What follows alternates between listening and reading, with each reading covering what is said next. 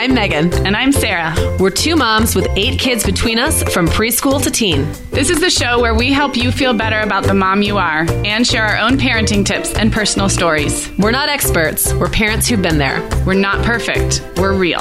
Welcome to the Mom Hour.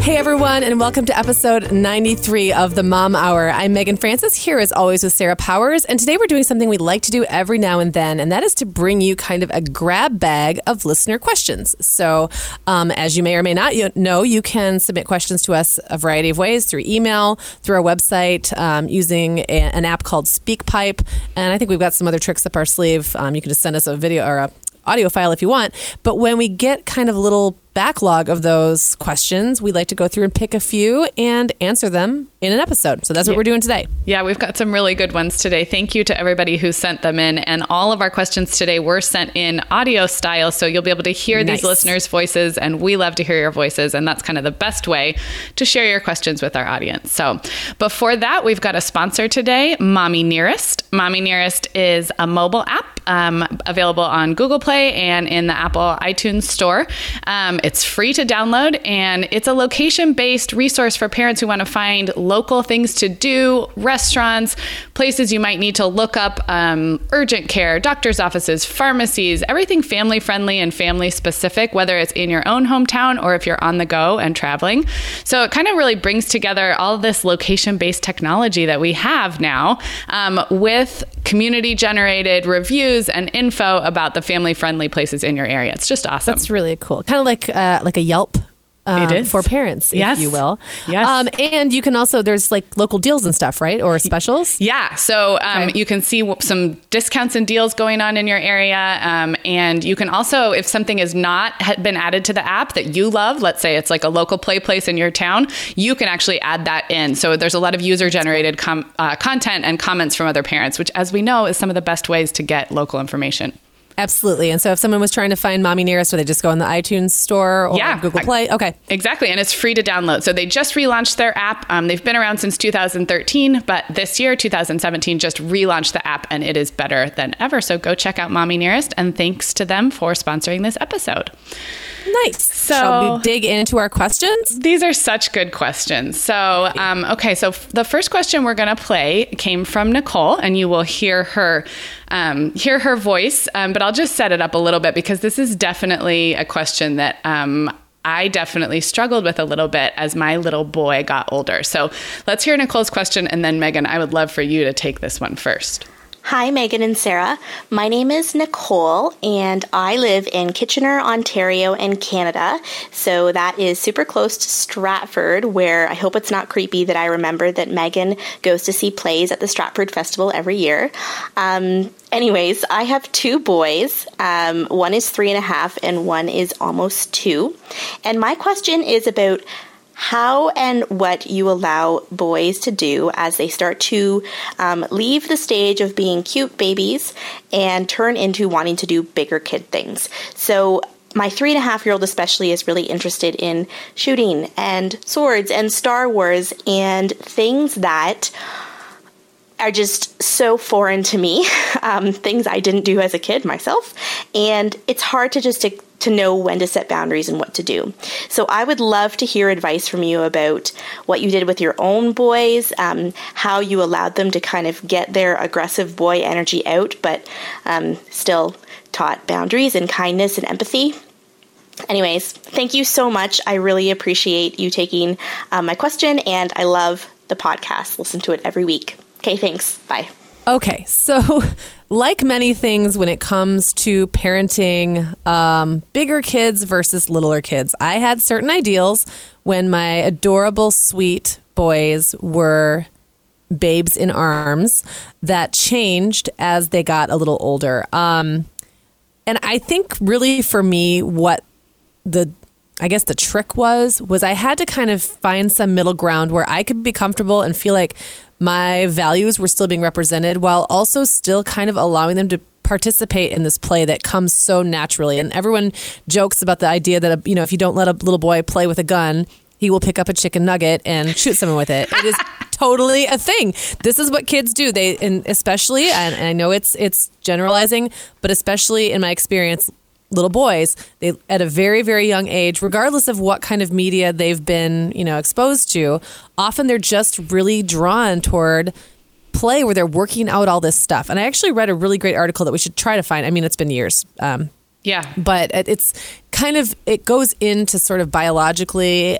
what is going on and psychologically and developmentally when little boys are engaging in that kind of play and how they're working with the idea of good versus evil, and they're working out like what it means to be a good guy, what it means to be a bad guy, like what it, all these little things, like these little fantasy worlds that kids live in, similar to the way, like when I was a little girl, my play might have looked quieter and less violent. But believe me, I was working out some crazy stuff when I was playing with my Barbies sometimes, right? So I think we just, when we're the moms, I feel like it's more foreign to us. And so it's disturbing to us. Like we see boys playing and being rough and we're like, oh, they're going to hurt themselves. Or why would they do that? They're so, they should be empathetic and loving. Right. And instead they're just being these mean little aggressive boys. So for me, I just have like little rules that I kind of held on to. For example, I didn't let my boys play with guns that like looked like a gun that they could buy. Mm-hmm. They were allowed to play with Nerf guns.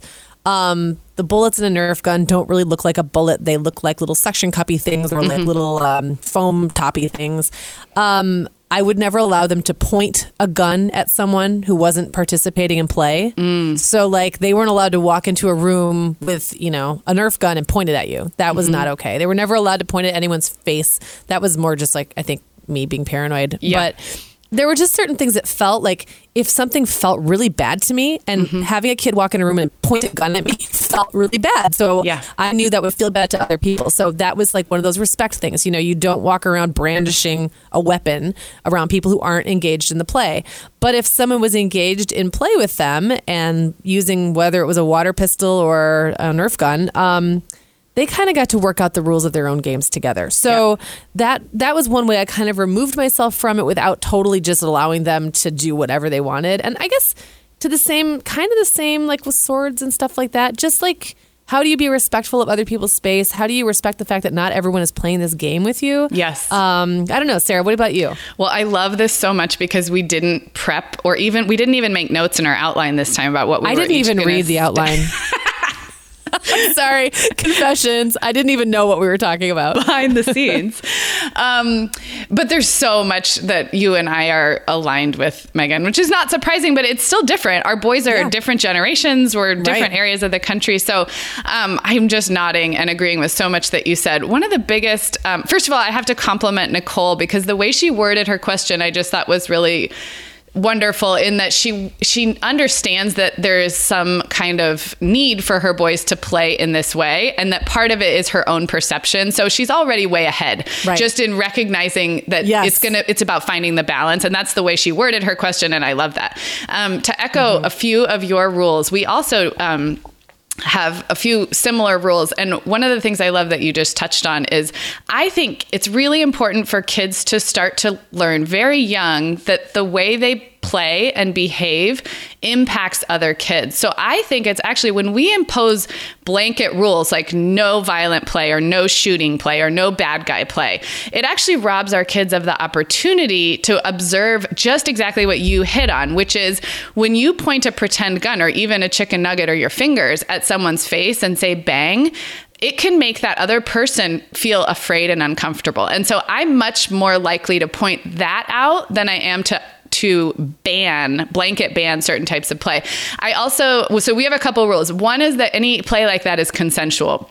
So if I have other little boys over or other kids, girls and boys, and I see the play going in that like bad guy, it's not always shooting, but it's some kind of, good guy, bad guy fighting direction.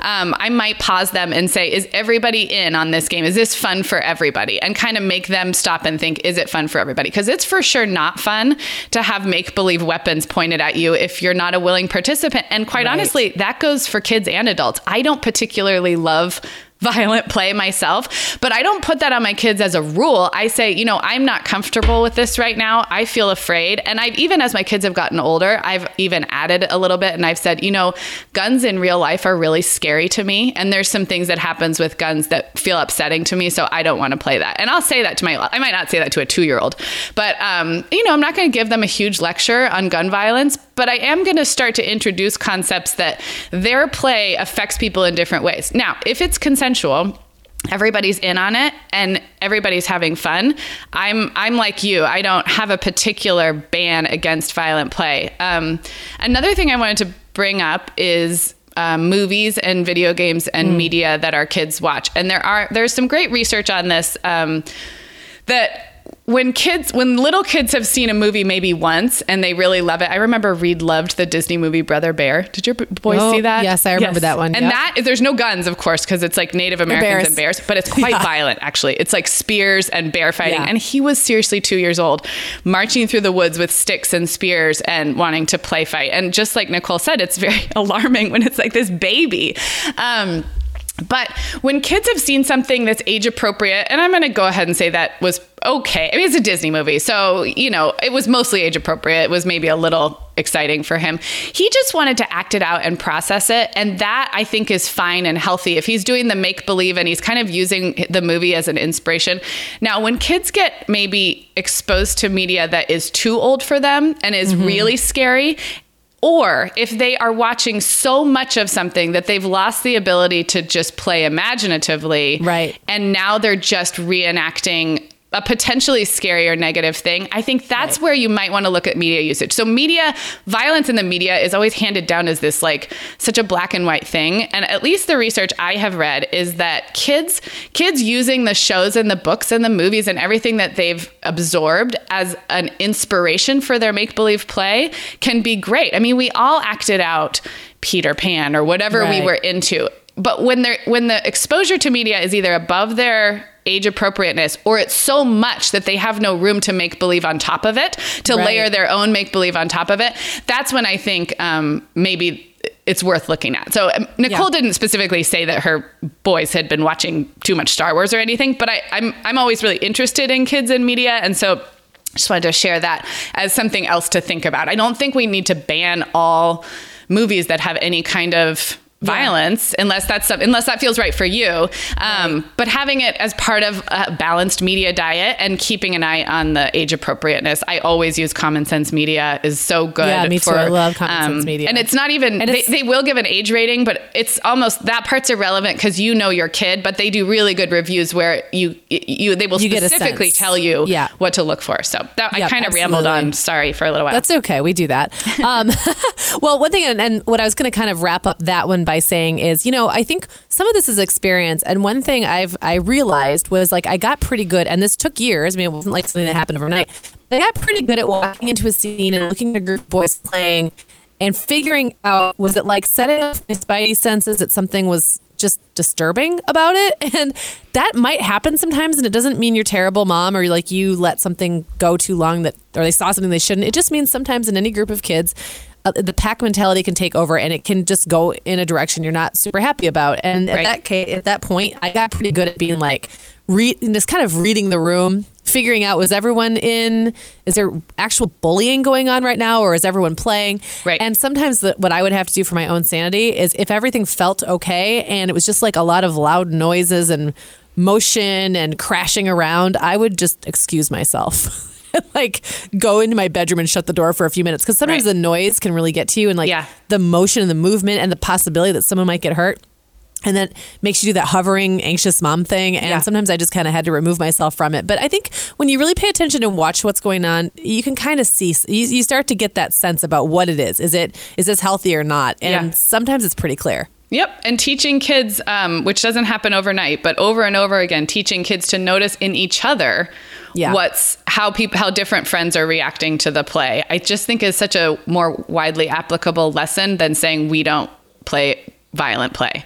Yeah. I just looked up while we were chatting a blog post I remember a long time ago reading from, are you familiar with Teacher Tom, Megan? I don't think so. He's a male preschool teacher blogger, and his articles tend to catch on, especially in, I think more in the education circles since he is a teacher.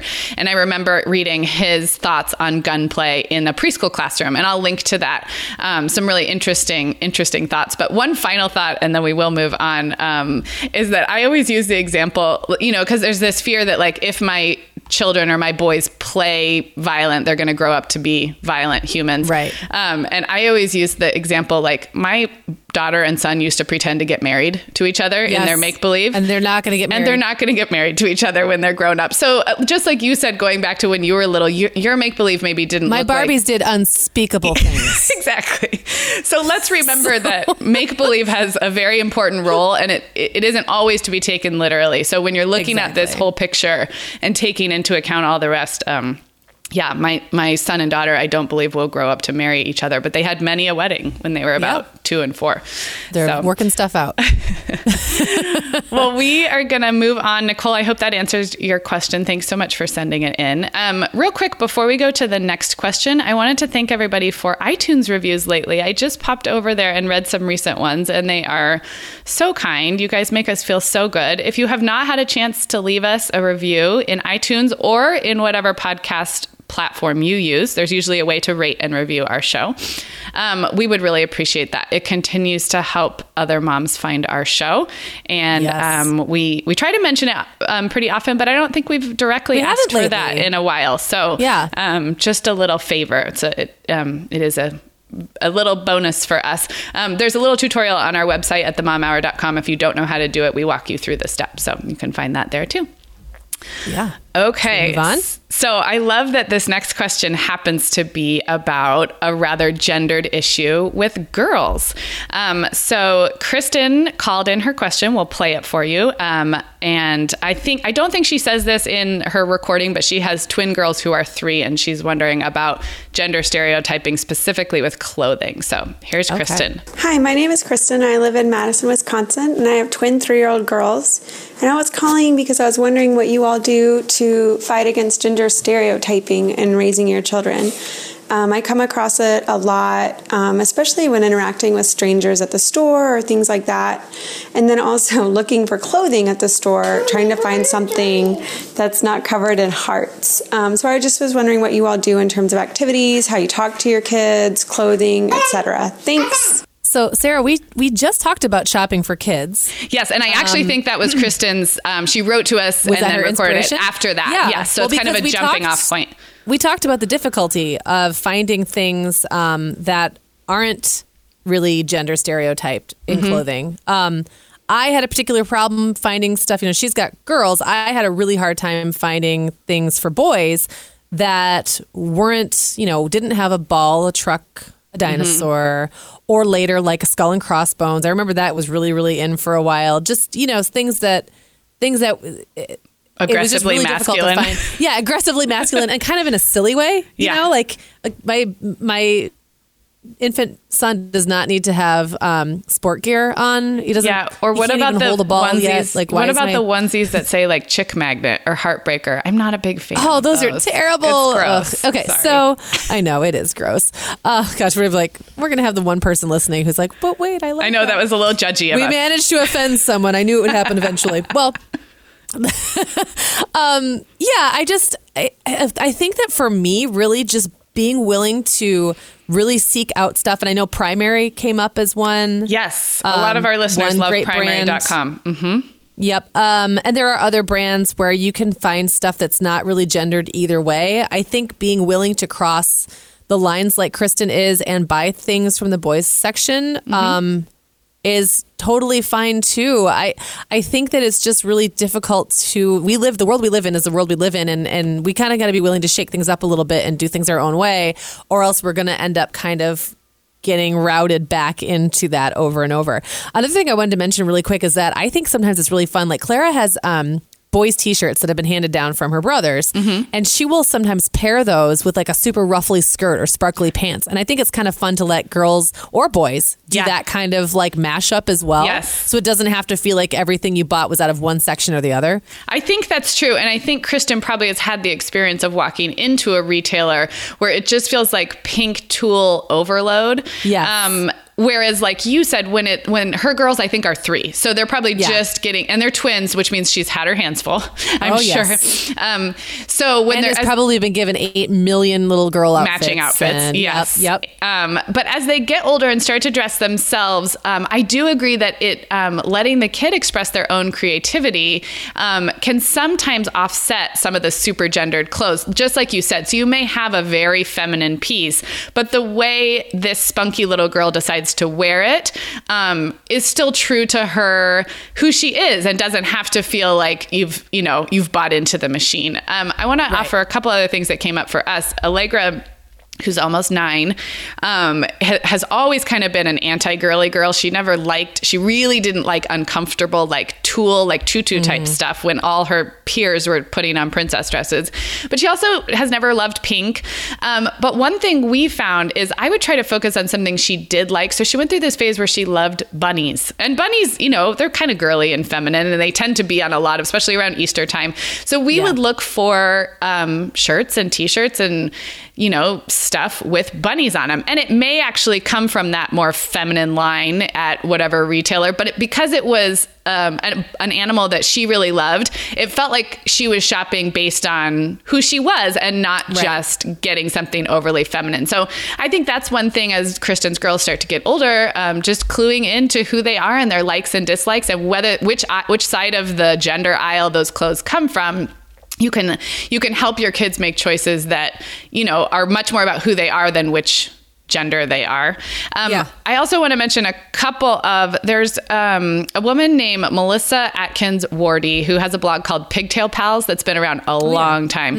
And she's very active on Facebook. I mostly follow her on Facebook, but she does have a blog and a book. Her book is called Redefining Girly, and it's fantastic. But her Facebook page is actually where I get the most value because she tends to link to a lot of other really positive and thought-provoking stuff about raising kids in this, especially in with regard to media and apparel and everything that's around us, and gender stereotyping. So I would recommend just following her on Facebook if you're a Facebook user, and I always end up liking the other things that she links to. She also has an apparel line. So part of her business started as t-shirts for girls and for boys, that sort of went across those typical stereotypes. So that might be a good place to start. And she is not the only one. There's a bunch of, kind of upstart apparel lines that really are addressing this issue. So I feel like Kristen probably is going to have more coming options. Up, more options coming up than even in the last 5 or 10 years. Well, and I was also going to say, with 3-year-olds, you're still kind of like at the phase where you're making a lot of choices for them. And I like what you were, kind of touching on about letting them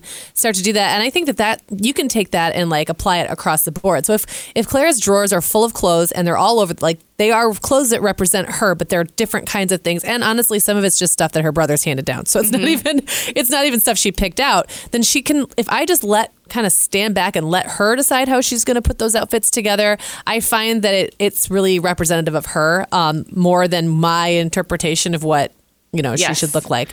I will say that after having 4 boys and then a girl, her first Halloween, I have a picture and it's Clara engulfed in tulle is the name.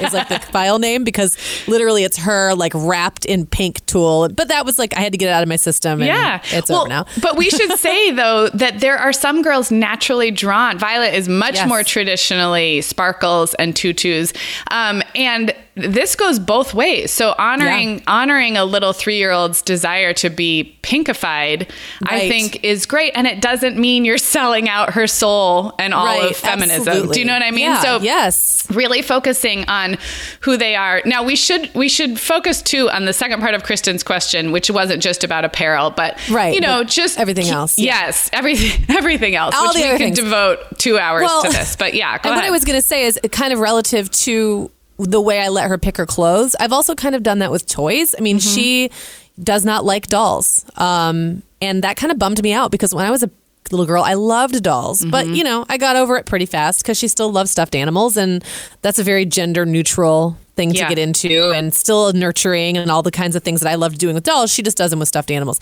She doesn't like dolls' heads. She thinks they're creepy, like their eyes and stuff. So she has like a pile of dolls buried in her closet. She won't even look at them. But there's that. She'll play with certain things that are a little more boyish, and she'll, she doesn't like princesses. Those are all things that she decided for herself. I didn't really try to push her one way or the other. Benefit of her, sometimes of the youngest of 5 is like I didn't have a lot of time to just sit and think about what Disney princess I wanted her to get into. So I was never really bothered, and it turns out she just never really did, So I just think that you can allow them that freedom. I do think it gets tough with activities because activities are gendered, a lot of them. Yeah. And even if they're not at a young age, they become so later. Yes. And even the activities we wish maybe weren't so gendered. I mean, I love to see boys in dance and gymnastics, but it's almost like even if you believe that, you end up in a system that is just really drawn on gender lines. Yeah, it is. And so I guess for me, where I would try to maybe cross that line a little bit is in those pickup games, like in the backyard, the backyard baseball, or tossing a ball around, or whatever it is that, you think your daughters might want to try or do that maybe isn't going to be available to them as like a varsity sport in high school. And who knows by that point how things will be different. But that doesn't mean it's not something that they could do right now. It might not even be on a formal team, but it doesn't mean it's not something that they could try out. So even something like Little League, there's always a couple girls on my boys' teams. Yeah, so our Little League is co-ed. It seems to be more equal in the very little T-ball ages. Yeah, and then, yes, T-ball is equal, and then at least in my town, it becomes much more boy heavy. But hey, if you've got a daughter who is really has some aptitude or real interest, there's no reason they can't involve themselves at that age at least. So I just think we live in a gendered society. We do. So we can only do what we can only do, right? Yeah, and I think again, thinking of Kristen with 2 3-year-old girls, I'm thinking of probably up until this point, all the gifts they've been given, all the toys that, I had a girl and then a boy within 2 years, and I really think that gave me a leg up on most of the toys in our house were fairly gender neutral, almost from the beginning, because by the time she was 18 months, I knew I was expecting a boy. So I do think it can be a bigger challenge for families with all of one gender on the toy front. But the other thing I wanted to remind Kristen and everybody is that modeling and the way we talk to our kids about gender issues from when they're very little all up, it has a big impact. And it's one of those things that it's not the impact you're going to see right away, but making sure that those little girls are exposed to women in all different jobs, and women who work and women who don't work, and women who play sports and women who, are ballerinas, and just, as much as possible, pointing out however it feels comfortable to you, or just exposing them to just a rich variety of different ways to be a girl, and different ways to be a boy, and different ways to be a man and a woman. I think that foundation is so important. And in one sense, it's easier because it's not something you need to like go out and buy, or a perfect clothing company that you need to find. It's just, you need to live your values and your beliefs, and cross our fingers and hope that some of that rubs off. Do you know what I mean? So yeah, I know. I totally agree. And you're not always going to see your influence reflected in, today my daughter decided to pick up a ball instead of a doll, because sometimes she's going to pick up the doll. Or she'll say those, that when they say like, oh, mommies don't go to work. Have you ever had, they all do that. You're like, wait, I've failed. No, I know. Well, and my kids thought I just played on the internet all day. Yeah. I was like, what do you think I've been doing all of your life? But they have their own, we're saturated with messages. And so I don't want to become shrill about it to the point where I'm just like beating a drum and I become no fun. So it's just like the little ways you can kind of introduce these ideas that things aren't always the way they might seem to you. Yep. Looking at these stereotypes, and just do it over and over and over and over for their entire lives. Yep. And eventually it'll sink in. That's what I hope. And one final note, because Kristen did bring up compliments, and I will plug my own article, that piece that I wrote for the Washington Post about a year and a half ago, called The Best Way to Compliment Little Girls. I just reshared it recently, actually, on International Women's Day. And it's my article. I wrote it, so I'm not going to talk it up that much. Are you going to give us a spoiler?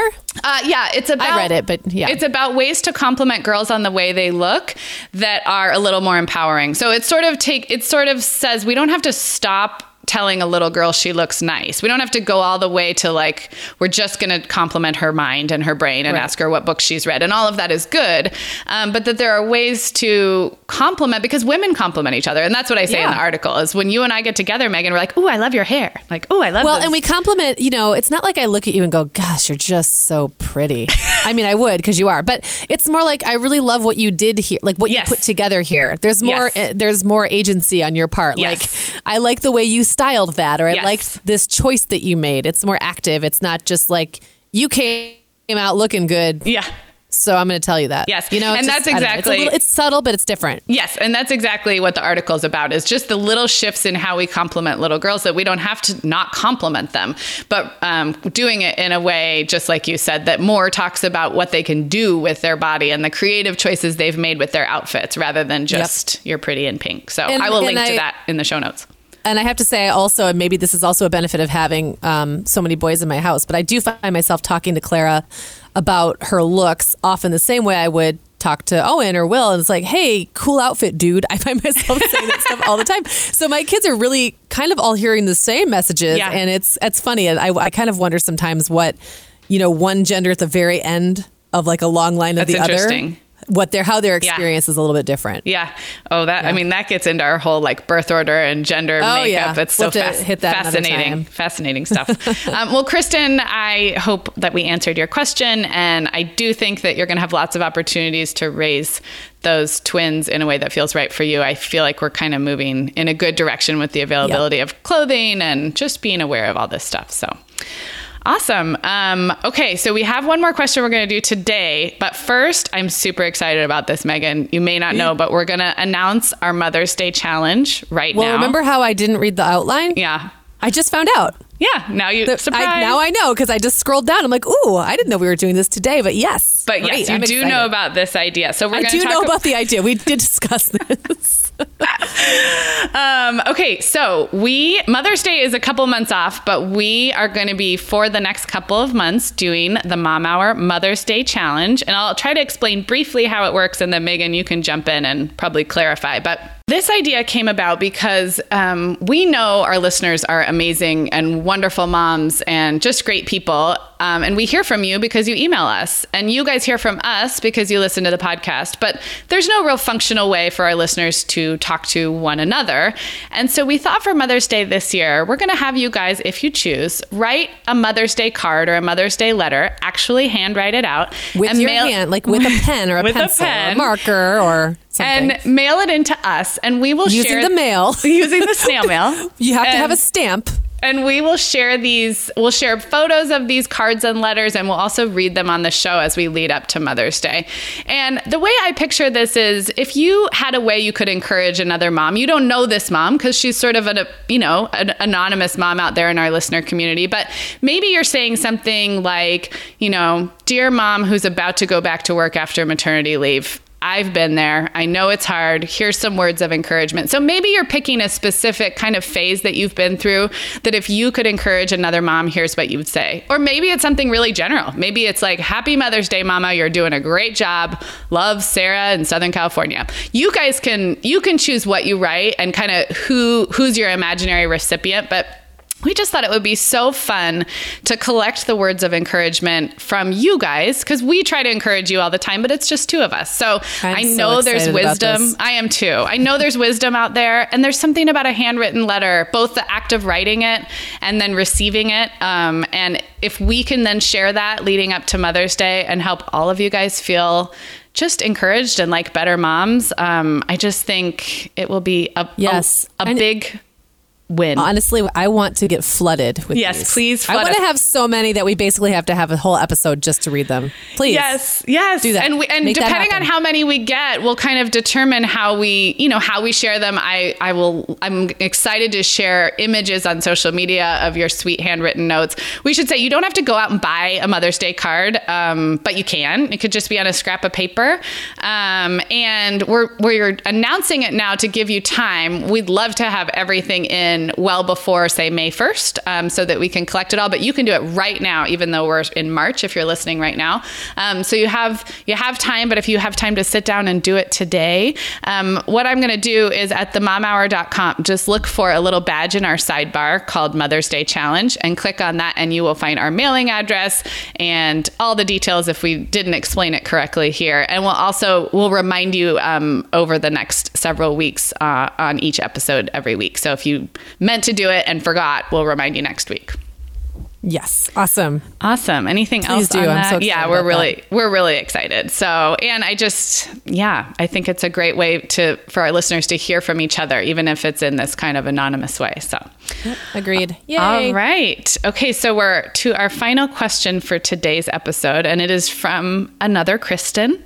All so right. we've had Kristen with an I this time. Mm-hmm. So, we'll play Kristen's question, which came in via SpeakPipe. I just love that she says she's a Sarah trying to find her inner Megan. Spoiler alert, that's my favorite part of this. So here's Kristen's question. Hi, my name is Kristen Dan, and I'm calling from Denver, Colorado. I listen to your show every time it comes out. I've heard every episode at least once, some of them twice, and I look forward to Tuesdays because I know that's the day I get to hear the newest episode. I have 3 kiddos, 2 boys ages 7 and 5, and then a little girl who's 10 months old.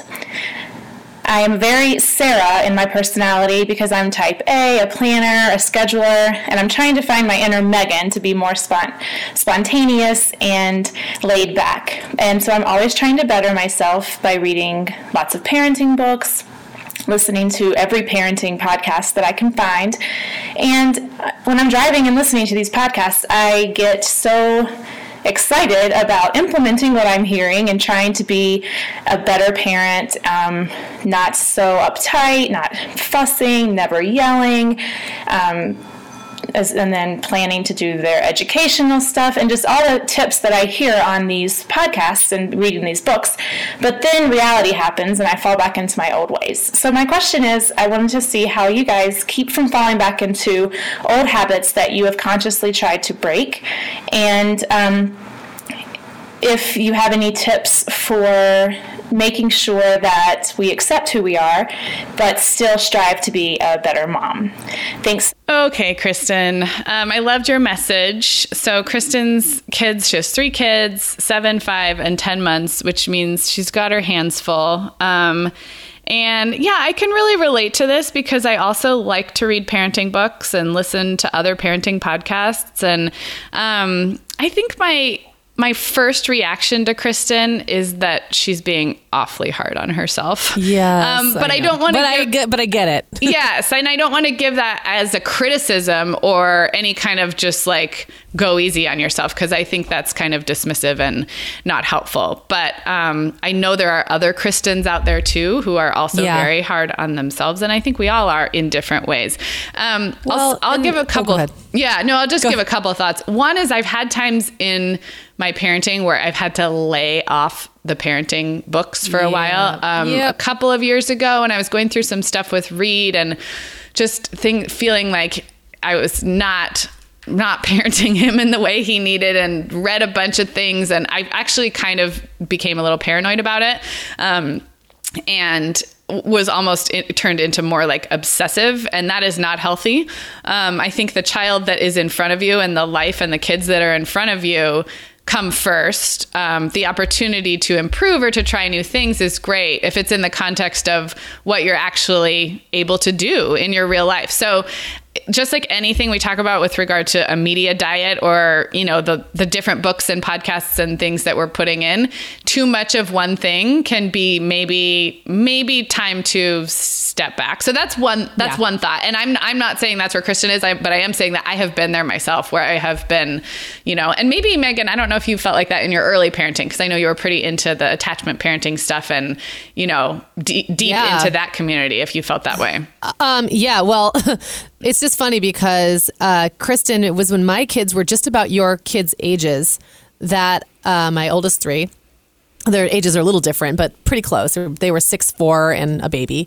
And that is when I started writing for parenting publications. Oh. And I was writing a lot of prescriptive articles, which means how to do stuff, and a lot of advice. And when I don't know if it was the having the 3 kids that did it, or the writing and kind of peeking behind the curtain that did it. But what I started, suddenly it kind of locked into place that so much of what you're hearing, I mean, you do get excited and inspired. It's like, especially if you're kind of like an emotionally oriented person like that, who listens to something and is like, oh, this is the best, the best idea, and I'm going to totally implement this, and I'm really going to get on board with this program or this philosophy or whatever it is. And I can definitely be that way. you hear these ideas and you forget that at the end of the day, it's a nice idea that has worked for someone sometimes. But I know that the danger I started walking into when I was writing these articles was making it sound too easy, or making it sound like just because I did something and it worked once means it's going to work again, or that's going to work for someone else. And so that was, I think it kind of cured me, honestly. I think something about having 3 kids and being overwhelmed and outnumbered, thoroughly outnumbered, plus kind of seeing how these articles and books are often put together, kind of made me throw my hands up and say, yeah, like I just need to, not that I can't get inspired or listen to stuff or read stuff and take away ideas from it, but I can't fully subscribe to someone else's idea about what it is. Like I have to make that for myself. Like I have to have my own parenting philosophy, my own story about motherhood that I tell myself. And that has to be the one that drives me, because that's the only one that's real. Everybody else, every single person, and Sarah, you and I are doing it right now, even though we're trying not to. Everyone is putting together a product that they want you to see. There's the inner us and there's the outer us. There's what actually goes on in our house, and then there's what we tell ourselves about what goes on in our house, and then there's what we tell other people about what goes on in our house. And the truth is always some mix, right? So anything you're hearing or reading, I'm not saying the person who's writing or creating it isn't being totally genuine and they're being honest and they're really wanting to be helpful, but it's still like a version of reality that isn't always like the nitty gritty that you're going to actually encounter. So I don't know. I guess again, I guess I'm backing up what you said, like, don't be so hard on yourself, but I don't mean it like, quit being hard on yourself. Take it easy. It's more like just acknowledge that you're also an expert. You're doing it. Like right now, you're doing it. Falling back into old ways, Kristen, you said, like everybody does that. There's not a single person who doesn't fall down on the job sometimes. You just pick yourself up. Yeah. And I'm curious what it would be like for Kristen to read a parenting book, say, and give herself permission not to implement it at all. I've done that at just times out of where, like just curiosity, or just like academically. Exactly. Where I might find something interesting and I just sort of let it sink in. I think what you'll find if you just give yourself permission to maybe not make outward changes, but just inform yourself or get inspired, and really don't put any expectations on implementation. What you might find is just having that information and that inspiration might make you more happy or more relaxed, or you might find little ways that you're implementing it in spite of yourself. You also might find that you kind of take it in and feel like, yeah, that maybe wasn't for me, but it was interesting. So maybe separating an action plan from the process of, I'm such a curious reader, and I really like child development, and but I don't usually think I go in with this is going to change how I parent. It's more because I'm genuinely interested in the topic and stuff I write about and we talk about it on the podcast. So I sort of look at it as my own education, not necessarily a prescription for changing what I'm doing with my kids. So that might be one thing. And then just in kind of hearing the way Kristen phrased some of this, I wonder if instead of parenting related books and podcasts, if stuff about, your own creativity and your own happiness, podcasts something else to get really inspired by. Yeah, because we can't always control our kids. They're like another. In fact, we can hardly ever control our kids, let's be honest. So I almost wonder if shifting to something like Gretchen Rubin's Happier or Elizabeth Gilbert's Big Magic, where it's really about your own air quotes, self-help, soul searching, that kind of stuff, might just feel more like you could actually have more of an impact because it's about your own. She mentioned not wanting to be as uptight and not yell as much. That comes from you. You don't need a parenting book for that. That's about your own sort of happiness. So that might be another angle to explore too. I love what you said, Sarah. That's a fantastic tip. But I also loved what you said about reading something and allowing yourself the luxury of not acting on it. And that reminded me of, being like this really young, attachment parenting oriented, natural parenting oriented mom. I found myself getting really sucked into blogs and magazines that really were focused on that. And I carried around a lot of guilt because I wasn't really ever going to do 75% of the things touted by those publications or blogs. And then at some point, I decided to just start reading things like, I don't even know if Soul Mama is still around. It's been so long. Yeah, she still vlogs. I mean, I follow her on Instagram. It's Amanda Soul. Amanda Soul, if you don't follow her blog, it's like beautiful, handmade. Yeah, she knits. She knits everything. She does art with her kids, and like she lives on a farm. And I mean, it's like all the fantasy stuff that I thought that I would want when I was younger, and then realized actually isn't probably the life for me. I allowed myself to just read that like as entertainment, and honestly to just absorb what I could just from the peacefulness of looking at her photos, which I will never recreate any of those photos with my kids, not one. Like my kids will never be wearing like a homemade wool sweater, chunky wool sweater, you know, like toddling around our family's goat farm or whatever, you know, that I might want to see represent in those photos, but they felt good to look at. Like reading her stuff felt good to read. And so I let myself just keep reading it. And in the magazine world, in publishing, they call that aspirational reading. You're not really being inspired because you're not going to run out. You know, you read Martha Stewart, you're not really going to run out and probably make her version of that recipe. You're going to then go online and you're going to find the Pioneer Woman's version of the recipe, or all recipes or something. So it's called aspirational because you read it because it makes you feel good about something that could be. Yeah. But it doesn't necessarily mean you have to then do it just like that. Yes. It's a little different when you're talking about parenting tips because no one, you know, I don't want to just aspire not to be the mom who yells at my kids all the time. Right. I'd actually like to do that. But Sarah, you also made a really good point that comes from within. Yeah. So little things that you can do that make you feel good and like there's possibility sometimes is valuable just in and of itself. Yes. Yes. And I think if you're someone like Kristen who maybe is achievement oriented or like she's saying, striving to be better, just take a step back and recognize that even by picking up a parenting book, how much more are you doing already than so many parents who don't have access to it or just aren't interested in it. So the simple act of caring about being a better mom has made you a better mom. And the rest is not always within our control. And it's not, but I bet you would be surprised by how, like, you know, you talk about falling off the horse or messing up or whatever. It happens, but every time you get back up and try something a little different next time or try a little harder or just try to shift your focus, you are getting better. Yes. It just happens really slowly. We're all slow works in progress. Yep. And all of that media that you're taking in, podcasts and books, it's being absorbed in there anyway, and it's informing the way you think, and that's great. And you can almost kind of leave it there. So, okay. Well, this was really fun. I believe, Megan, our plan is to actually take 3 more questions next week. So we got so many good ones.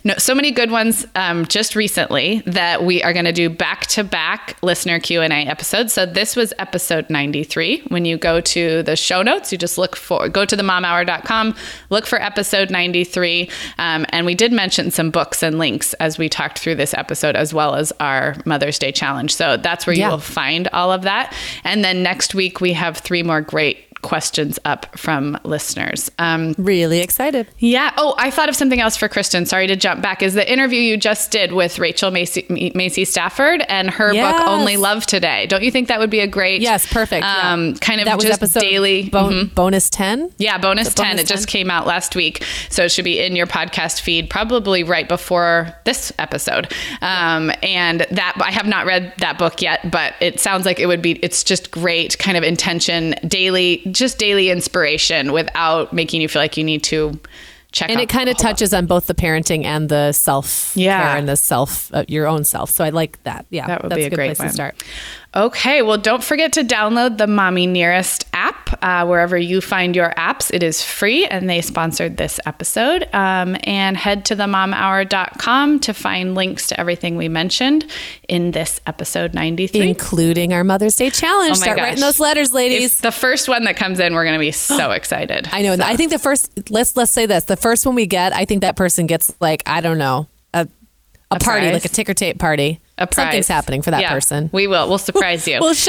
We'll give you a shout out or something, but definitely. And the mailing address will be when you go to themomhour.com and look for the Mother's Day Challenge badge in our sidebar. That's where you'll find the mailing address. So you didn't miss it. We didn't mention it here, but you go there and you will get it. So, all right, everybody, we will talk to you next week.